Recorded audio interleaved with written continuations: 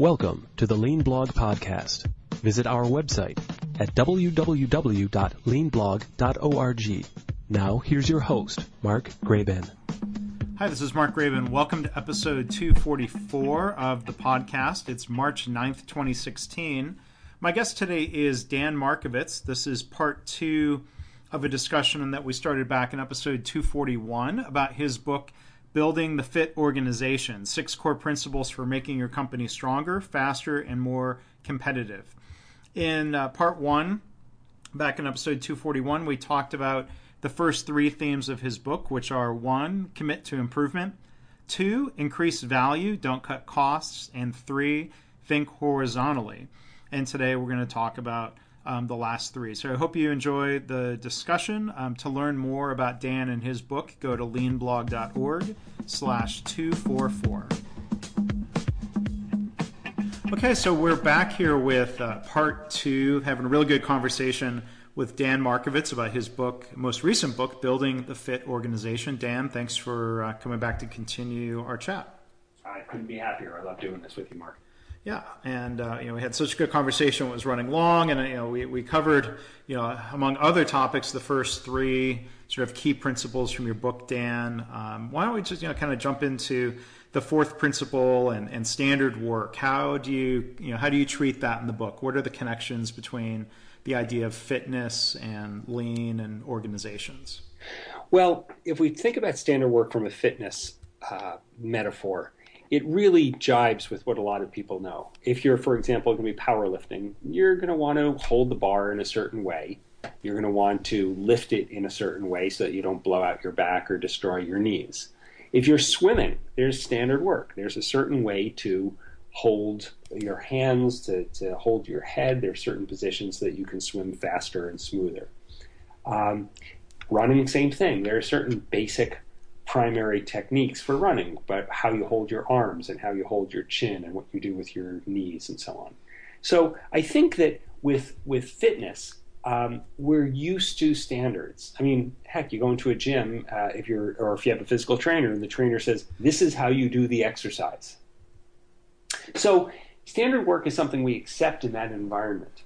I think in a corporate environment, certainly standard work has its roots in a lot of respects in the training within industry movement during World War II. So here's how you hold a hammer, here's how you work a drill press, here's how you do these things so that the product comes out properly and you don't hurt yourself. But I think there's also standardized work for leaders. What are you going to do on each day? When are you going to do it? How are you going to do it? How are you going to talk to people? What are you going to look for? When are you going? How often are you going to do these things? Yeah. And I was really struck by something that James Hereford, who is the COO of Stanford Medical Center, said to me. He lives by standard work, and as do all of his direct reports. And he said, the benefit for me for standardized work is that it keeps me from drowning in administrivia. And I love that, because what he's saying is these things are really important, and in my position there's a really high risk that I'm not going to get to do these things, whatever those things are on his list of standard work, because of the 1,000,001 fires that are going to break out, the emergency meetings, the sudden phone calls and emails. This ensures that I don't lose sight of the important things, and I don't forget how to do my job properly. Yeah. And I think that's a real, from both the front line of here's how you enter a customer order to the COO of a hospital saying, this is how I run my week. I think that there's standard work that's relevant at all levels and to all people. Yeah. Well, I think, one thing that's interesting about James and his own standardized work is that, as a COO, he's got the autonomy to say, well, I'm going to do this. I'm going to create my own standard work. It's helping me. He's got that ability to do that. And I think, it's interesting when you look at whether it's assembly line workers or employees in a hospital, standardized work has generally been dictated by management, dictated by engineers. This is basically the Frederick Taylor approach of I'm the expert, you're the worker, I'm going to show you how to do it. Right. James has the ability, he's choosing to follow standardized work. The thing I think is different about Lean and interesting about Lean, even if you go back to Toyota people have always written and said very clearly, standardized work is developed by the people who do the work. And that's a key distinction. Yes. There's a photo in my book of the standardized work that the customer service department at NFI and Industries has put together. NFI is a third-party logistics company, and their wall is filled with these, not binders, but little, I forgot what you call these things. They're sort of clear plastic buckets that you attach to a wall. Kind of document holders. Yeah. So the standard work is not in a 3-ring binder collecting dust in a shelf. It's right on the wall. The standard work is laminated. And the front of it, so the customer service reps are the ones who make the standard work. And it's fascinating. They put in big letters, not just how to enter a return or how to change a ship date or something like that, but the customer service reps have actually used their own language. So it says things like zoinks. The customer says that he can't be there to pick up the shipment, or oh darn, the shipping agent is out today. What do I do? Or holy moly, this is whatever it is. And so they're having fun with it. It's their language written by them, and they don't laminate the standard work until everyone agrees that this is the way to do it. And it's fascinating when they don't follow standard work. The first thing they do is they go to the person who didn't follow the standard work and say, walk us through what you did. Help us understand why you didn't follow standard work, because maybe we need to change it. Yeah. As opposed to, what's the matter with you? You didn't follow standard work. Right. The assumption is that the standard work is wrong if someone didn't follow it. Or there was, I would add, there's something in the system that prevented you from following the standardized work. Something that prompted a workaround or prompted some scenario, or sometimes you learn that the way we wrote the standardized work document was maybe a little bit too specific, and part of our standard work is there's a time and a place for judgment. And I think as you get away from the assembly line and highly repetitive, highly engineered work, I think that's the reality in jobs, is that there's, I think, certain key. In any work, there's certain key specific things that do have to be done a very particular way for some reason. And you mentioned training within industry. I think the brilliant thing about TWI is that even 70 years ago, that approach never just said do this, do that. It was more a matter of also explaining why those steps are important, and helping people internalize it so they can choose to follow the standardized work instead of being coerced into following it. I think, to me, that's what makes it lean compared to, quote unquote, Taylorism. One thing people often forget about the TWI is that the way TWI was taught was also standardized. Yeah. It wasn't just, this is how you're going to do the task, but this is how you're going to teach people to do this task. Yeah. Well, the standardized work for the trainer, sort of like you were suggesting, standardized work for a leader. Exactly. And then in the hospital world, of course, you run into resistance and misunderstanding of this all the time. You've blogged about it in particular recently, in fact, quite extensively.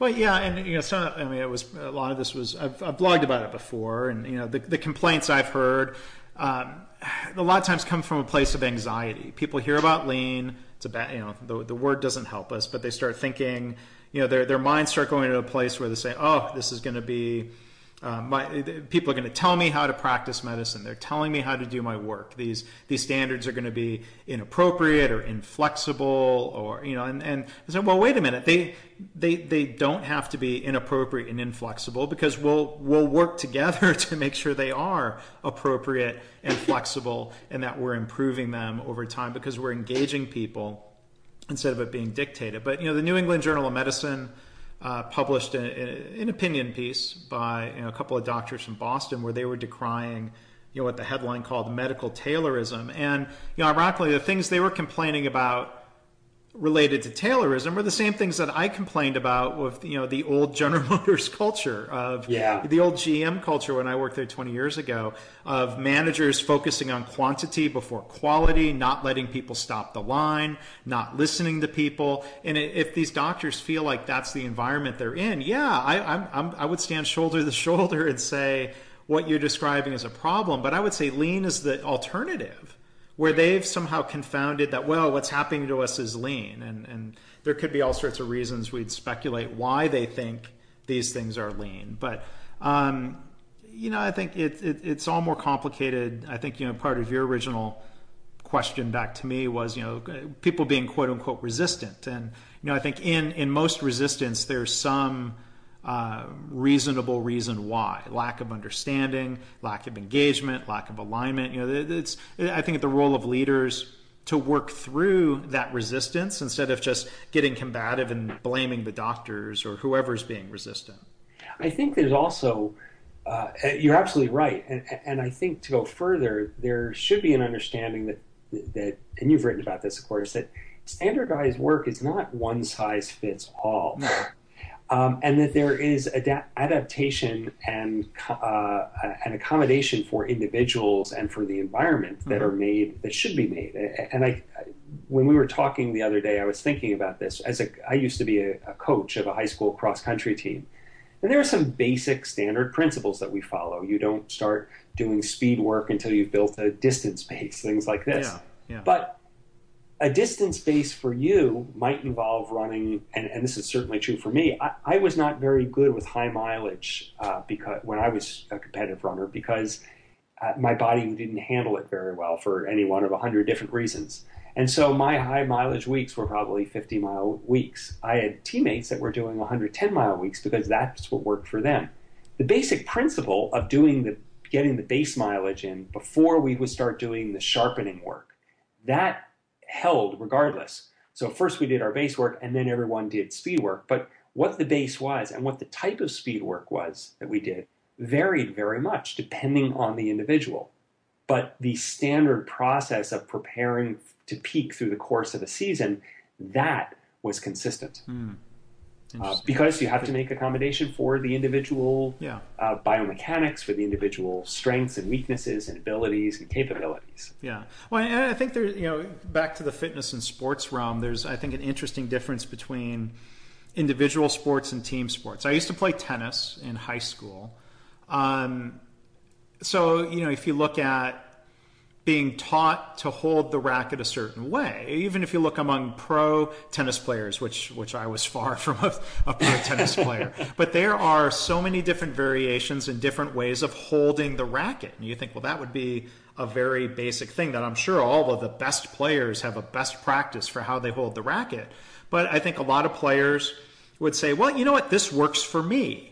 My body mechanics and whatever, and what ultimately it comes down to is like, okay, if you're winning matches, who's going to argue with the way you serve the ball? But in team sports, I'm a huge fan of the San Antonio Spurs. There is such a system there, and there's at some point a bit of a maybe subjugation to the team goals as opposed to your individual goals, but. Yeah, I think workplaces are more of a team sport, unless, I'm kind of going back and forth here. On the other hand, a surgeon in the operating room, if I'm the patient, do I care that surgeon X is doing things exactly the same way as surgeon Y? Maybe not. Do they have the same outcomes? I think is the fair question. I saw an article the other day about a hospital where the hospital CEO, who was not a physician, was talking about their new facility that they had used lean design practices for, and a lot of it sounded really encouraging. And then he used an example like, well, in our hospital now, if any surgeon is doing an appendectomy, they're all going to be done exactly the same way. And I kind of thought, well, I wonder how the surgeons feel about that. Right. And what do you mean by exactly the same way? What if a surgeon's left-handed? Therefore, they're no longer doing it exactly the same way. Or what if a patient is particularly obese or has a particularly challenging anatomy? Because every patient is different. I think that's where that gross hammer from above that says you will do it the same way runs into the very natural resistance and pushback from surgeons saying, well, wait a minute, I'm a lefty. You can't make me do it the same way. But maybe you use the same tools. Maybe you use the same basic approach to the appendectomy. Maybe you use the same sutures, so that that if you can standardize this, you can start to identify, well, we have more complications with these sutures than with those sutures, or we have more complications with this type of doing an appendectomy this way than that way. But if everyone's doing it their own way, then you don't really know. Yeah. Well, I mean, I think you talk about standardizing sutures or standardizing the type of knee implant. The only times I've ever heard about successful attempts at standardizing around medical devices or supplies or whatever, it was when it was surgeon driven, when it was a team of surgeons. Right. Or the chief working with the surgeons to figure out. I think the key questions are, what needs to be standardized, to what level of detail, and for what benefit. And, I think that when you have the discussion that way and you're engaging people, you may have a business goal. The CFO may come to the surgeons and say, look, hey, I bet we would really benefit by standardizing some of these devices. But I think, you can't just force that on the surgeons. You might be able to in the short term, but I don't think that's the right long-term strategy. You've got to engage them and let them figure it out. And this, of course, comes back to where we started, which you pointed out, which is that the standard work needs to be created by the operator, whether that's a neurosurgeon or a carpenter or a janitor. It doesn't matter. The person doing the work knows what needs to be done and how it can be done most easily. And it's disrespectful, I think, for anyone. To your point, it's totally fine for the CFO or CEO to say, listen, we could really reduce our inventory carrying costs and drop $500,000 to the bottom line if we could reduce the number of artificial knees we have from 7 models to 3. Can you guys figure out a way to reduce it? And now you figure it out. Sure. Because you're the ones who are putting in the orthopedic surgeons. You're the guys who are doing it. Yeah, and I think, for the doctors and the surgeons, I think, who rightfully have concern about managers or people telling them how to practice medicine, I think there's a whole layer of healthcare process that, lends itself much more to standardization. So let's say if a surgeon says, well, I'm not going to follow the quote-unquote universal protocol. I'm not going to do the timeout before surgery because, you know what? It works for me. I've never had a wrong site surgery. I think, an organization might step back and say, well, you know what? That's non-negotiable. If you want to practice here, you need to follow that standard because it really is proven to be better for the patients, unless it's a purely emergent situation where that a delay to do the timeout would jeopardize the patient. Right. I think, when I've done work in primary care, we're looking at standardizing processes that support the doctors. We're not getting in the middle of their diagnosis and patient interaction. So I think, in all these things, there's probably gray area in judgment. And that's what we do as people, right? I do wonder if in some way the very terminology standard work has created its own problem. That it sounds like you're forcing me into a cookie cutter. You're forcing me to paint by numbers. And if we called it, I know there's obviously plenty of discussion about this and there's reasons not to do it, but if you called it best practices, a lot of people would say, oh, well, there are best practices for doing an appendectomy. Yeah. Well, but at the same time, I hear there's negative connotations to that term too. Absolutely. Toyota publications tend to use the phrase standardized work instead of just standard, because I think, right or wrong, I think standard sounds very definite, where to me standardized implies there's kind of a spectrum. It's more standard than it was before because there's benefits to doing that, but we don't take it to an illogical extreme. That's why I like the term standardized work, but it's just a word. Yeah. Certainly there's no perfect solution except, of course, to spend time with people and show them and explain it to them. And then you could call it whatever you want, because then it doesn't matter once people understand what the intent is and how it should be done. Yeah. But the other comment I'll make, I hear your reaction, then we'll move on to his other principles from your book. I had this kind of a conversation around, people say, we can't get caught in circular logic. We need to standardize that. And I'll ask why. Because Lean says so. Why? The goal is not standardization. The goal is improving safety and quality and all these other things that matter. Standardization, when it's helpful, is a means to an end, as opposed to something to get obsessive about. Well, that always reminds me of the conversations you and I have had about 5S, and we need 5S for the pencils on our desk. Well, why? Why? Maybe you do, but you'd have to come up with a pretty good reason why the number of pencils that you're using actually matters and where they are located. Yeah. And there are environments where that is important, but generally speaking, not so much. Yeah. Well, so you mentioned 5S, I guess a form of visual management, the fifth principle. Let's bring it back to your book. Talk about how visual management applies or what the parallels are from the worlds of fitness and work. So in the fitness world, think about visual management as real-time feedback. If you go into a gym, one of the first things you see is yourself, and that's because there are mirrors everywhere. You want to have mirrors because if you're doing bench pressing or squats or whatever, you want to be able to see what you're doing to make sure you don't blow out a knee. That makes sense. I thought it was just to admire your muscles. Well, there is the narcissistic, there is the ability to admire your muscles, and also to check out the cute guy or girl next to you. Okay, but it's also fundamentally there to help you self-correct in the middle of an exercise. Make sure you do it right. If you think about the high-tech version of this, we've got all kinds of fitness trackers. We've got Apple Watches, we've got Fitbits and Jawbones and whatnot, Nike Fuel Bands. The idea here is that you want to find out when you're running or exercising, you want to make sure that your pulse is below your lactate threshold, say, so it's not maxed out. Or perhaps you want to find out that if you're trying to walk 10,000 steps a day, you want to find out in the middle of the day that you're only at 2,500.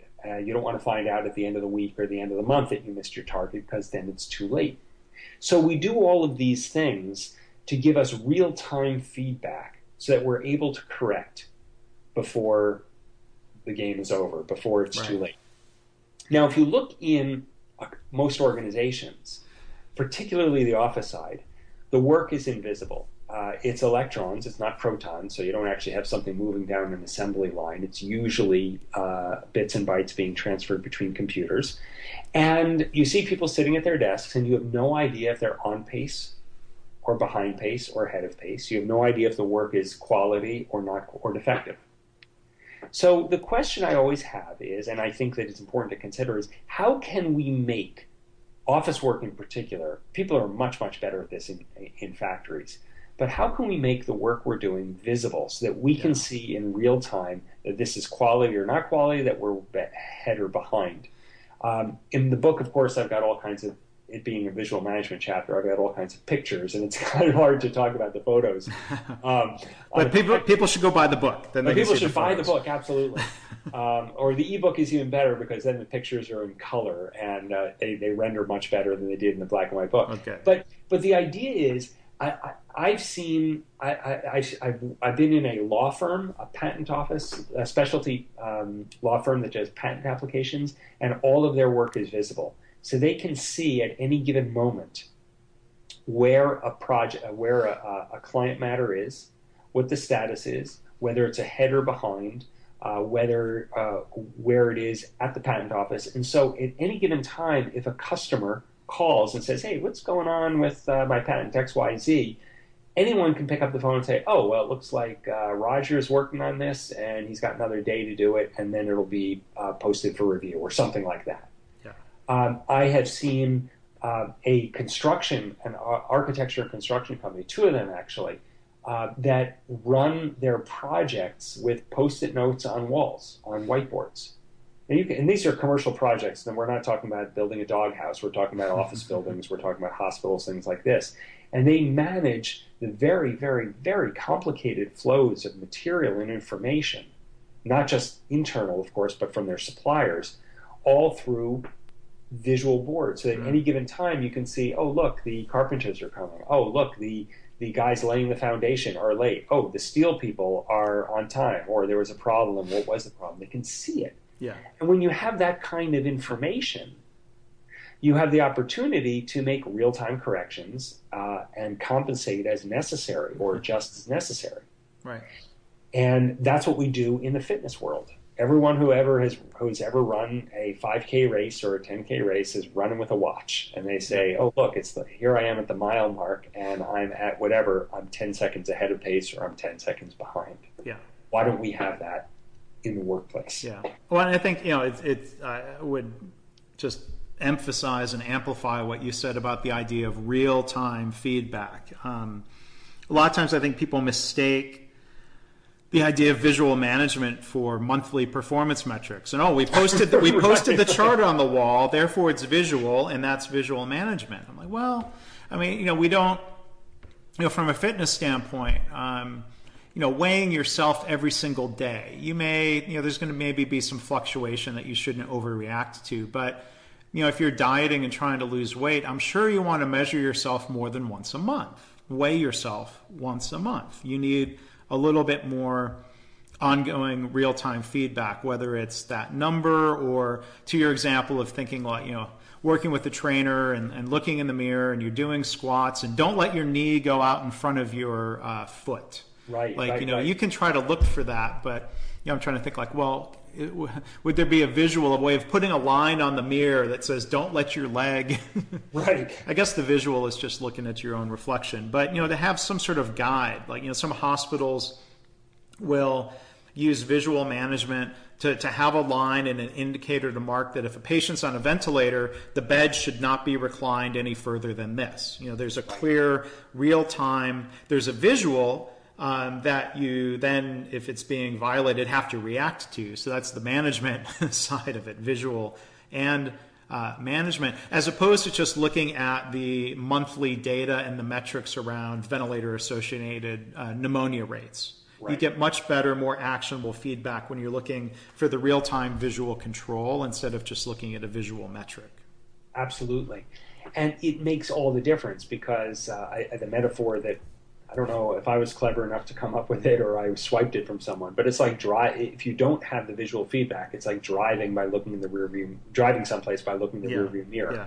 You can't see where you're going because you're looking at the weekend, month-end, quarter-end statistics, which tells you nothing. By the time you see it, it's too late. Yeah, or it tells you something and the truth is hidden in that data. I mean, Dr. Deming and his contemporaries would use that analogy about driving using the rearview mirror. Or, I think of workplace situations where people have monthly metrics. There's so much variation in knowledge that gets lost. It's sort of like compressing video, to pick a totally different analogy. If you compress the video, at some point you lose a lot of the information there, and the picture's grainier than it could be. Yeah. I think that's one of the advantages of real-time metrics. And I would sort of try to encourage people, don't overreact to every up and down in the data. Why was productivity worse than yesterday? Right. Sometimes it just is. But people don't like that as an answer. Right. And we're dealing with such enormously complicated or complex systems that you can't have, and Lord knows the red bead experiment is a perfect example of this. Right.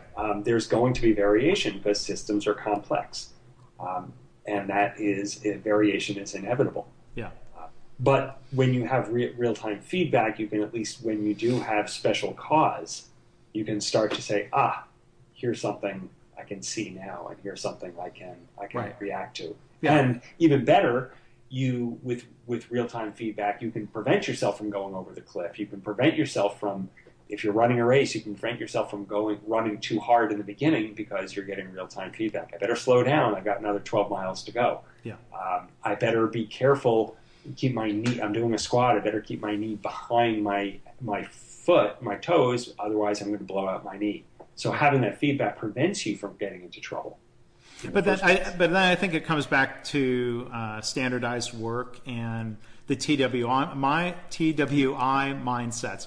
Here's why you need to keep your knee in a certain position so you don't blow out your knee. There's that reason why. That's a key point. You don't want to get hurt. It's not just the trainer being fussy for no good reason. Right. So maybe we talk about trainers, and maybe we can transition into the sixth principle. When you talk about coaching, I think a good trainer is a coach. When I was in marching band all through high school and college, our marching band directors were coaches. You talk about in the book the coaching triangle. What does that mean, and what's the importance of coaching in the context of lean? Well, I try to think about great coaches, and I used to be a coach, as I said, an athletic coach. And obviously there's because the world is filled with 7 billion different people, there are 7 billion different ways of coaching. But I think that when we tell people they should be a coach, I think there are 3 things that are really worth considering to become an effective coach. And the first one is to go see. Yeah. This is straight out of the Lean playbook, of course. Go see. Genchi Genbutsu. And the theory here, of course, is that it's much easier to coach when you actually see what's happening. And if anyone has a personal trainer, they can imagine what the difference is if they just get workouts from a trainer via email or via Skype call versus the trainer meeting you in the gym or showing up at your house. It's an entirely different dynamic in terms of motivation, in terms of adherence to the protocol or the workout, in terms of excitement, in terms of learning. So go and see is really important. Participation. In my mind, the best coaches participate. So if you take a look at someone like Jim Caldwell, who used to coach the Indianapolis Colts, or Bill Belichick, and I hate mentioning Bill Belichick because he coaches the Patriots, and I'm from New York, and so I'm a New York Jet fan, and so it kills me to talk about Bill Belichick, but he actually will run the plays. He'll participate in the practices. He doesn't just show up to go see, but he actually participates. He shows players how to do stuff. And obviously he's 55 years old or whatever. He's not actually tackling a 310-pound guy, but he's showing people how it's done. And before I get to the third part, well, I was going to say, but Jim Harbaugh, who's now coaching at the University of Michigan, I think he's probably about 50 years old, and he's still out there running around with the players. Exactly. I don't think John Wooden, when he was coaching the UCLA Bruins, the men's basketball team, to 11 titles in 13 years, I don't think he was dunking over any of his players when he was 80 years old or 75 years old. But the participation is important because it shows one, not only how to do it, but it shows that you're involved. And Art Byrne wrote something in his book, The Lean Turnaround. He said something like, you can't just send a memo, and John Chusentis has written the same thing, essentially. You can't send a memo. You've got to do it. You've got to go to the shop floor. You've got to lead it. You've got to do it. You've got to be part of it. And while, sort of the ultimate extreme of this is Paul Akers over at FastCap in Washington. There's a fantastic video on his website, 2secondlean.com. You can go see Paul scrubbing the toilet. Now, here's the CEO of a company. I don't know exactly how big it is, but you can imagine that he has a lot of things on his plate that he's trying to do. But it's so important for him to coach and to lead and to participate so that everyone says, oh, you know what? If it's important enough for Paul to be showing us how to scrub the toilet and do it this way, I guess it really is important for our company. So that participation element is just huge. And I think that if you go see and you show and you participate, you never end up on Undercover Boss looking like a jackass. not being so out of touch. Right. Yeah. What? I had no idea that you were working in an unheated room in the middle of winter in Michigan. Oh, I guess that's bad. And then the last element of the triangle, I believe, is showing respect. And this is not just the obvious. Don't be a jerk to people that you're leading. That's obvious, I think, at least one would hope. But the other element is what Mike Rother, I think, has really done a great job of exploring in his book, Toyota Kata, this notion of helping people, respecting people's ability to learn, to grow, to solve problems creatively on their own, with guidance, of course. Yes. So rather than just giving them the answer, do it this way, help them think through it so they become better problem solvers on their own, respecting their ability to grow. Yeah. And that is another thing you see with all the great coaches, that they respect your ability. They don't just say, shut up and do it. They help you try to figure out what you're doing, why you're doing it, and how to do it better. Yeah. And those 3 elements, that triangle, I think, is where you start to really see great coaching and great results. And you call it a triangle because all 3 of those pieces need to be there in sort of a mutually supportive way? Yeah, exactly. You certainly could just go see and participate. And if you're a jerk about it, people are not going to respect you, and you're not going to get the results you want. You can be very, very respectful of people and support them, but if you never see their environment or participate in what they're doing, they're going to say, yeah, this really isn't all that important to the CEO or to the VP of operations or whatever, because if it were important, she would be here. So I think that having all three creates a strong community bonds that lead to improved performance, that lead to continuously improved performance. Yeah. And there's been so much talk, I think, in the past couple of years about coaching and the lean community. There's conferences. There's all sorts of different events and summit topics about this. What do you hear? What do you think are the biggest concerns or challenges people have? If they want to be a coach and they're trying to get better at it, are there any sort of common ideas or thoughts that you might share with the listeners here before we wrap up? Boy, I'd rather have the listeners share with me. I would say honestly, this is my greatest area of weakness, Mark. It is so hard for me to shut my trap and to ask questions instead of telling people. I'm so used to being a teacher, and I love being a teacher, that I'm always leaping into the breach and saying, well, what if you try this, and what if you try that? And doing everything that I say you shouldn't do. Well, I'm not respecting people's ability to learn and grow. And this is my greatest challenge within the personal professional development. I have such difficulty with this. Yeah.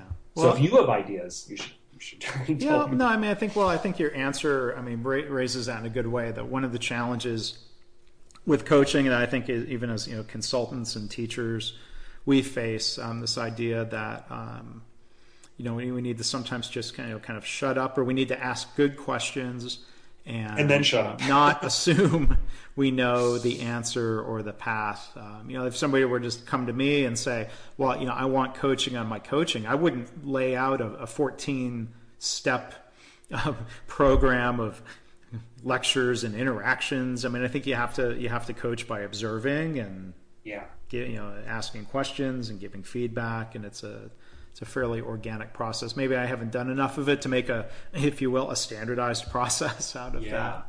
And I think that, to me, is really the brilliant aspect of Mike Rother's book. He recognizes that, and this is Toyota Kata again, he recognizes that it's really, really hard for us to not help. Yeah. It's hard for us to step away. And so, yes, his 5 questions are robotic. And that's precisely the point. So that you don't have a choice. You read off the card and you ask these 5 questions the same way, in the same sequence, every single day. And eventually, in 2 weeks or 2 months or 2 years, you change the questions to be more representative or reflective of of who you are and your personality and the situation you're in. But he takes away, by creating here we go, the standardized work for questioning and coaching, he takes away the variation that comes from you thinking, oh boy, Roger's really struggling here. Let me just give him the answer. Or, boy, I'm kind of rushed. Let me just tell him what to do so that I can move on because I'm late for this meeting or have to see a customer or whatever it is. Yeah. And so Mike slows you down, forces you to do these steps. And in so doing, he has codified the respect for people by forcing people to shut up, ask questions, and listen to the results. Yeah. There's still plenty of opportunity for organic back and forth and discussion and questions, but this goes it goes a long way towards getting us out of the trouble of trying to help too much. Yeah, well, good thoughts, and I think we'll go ahead and wrap up here. We've gotten 2 really good episodes out of your book, Dan. So thank you for that. I hope the listeners enjoyed it. Building the Fit organization. Do I have that right? I'm blanking out. You do. Building the Fit organization. Building the Fit organization. how can people find you online if they want to talk with you, get some coaching, learn more about your books and your work? Remind everyone websites and everything you can.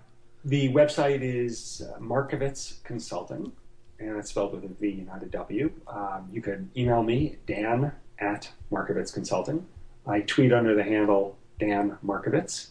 And obviously, if you Google Building a Fit Organization or type that in, that website is a redirect URL to my home. So you can find me any one of those ways. Okay, well, great. Well, Dan, hey, it's a pleasure talking to you. Congratulations again on the recognition of the Shingo Research Award for the book, and encourage everyone to go out and check it out. Thanks for being a guest today. Mark, it's been a great pleasure. Thanks for the opportunity. Sure thing. Thanks. Thanks for listening. This has been the Lean Blog Podcast. For Lean news and commentary updated daily, visit www.leanblog.org.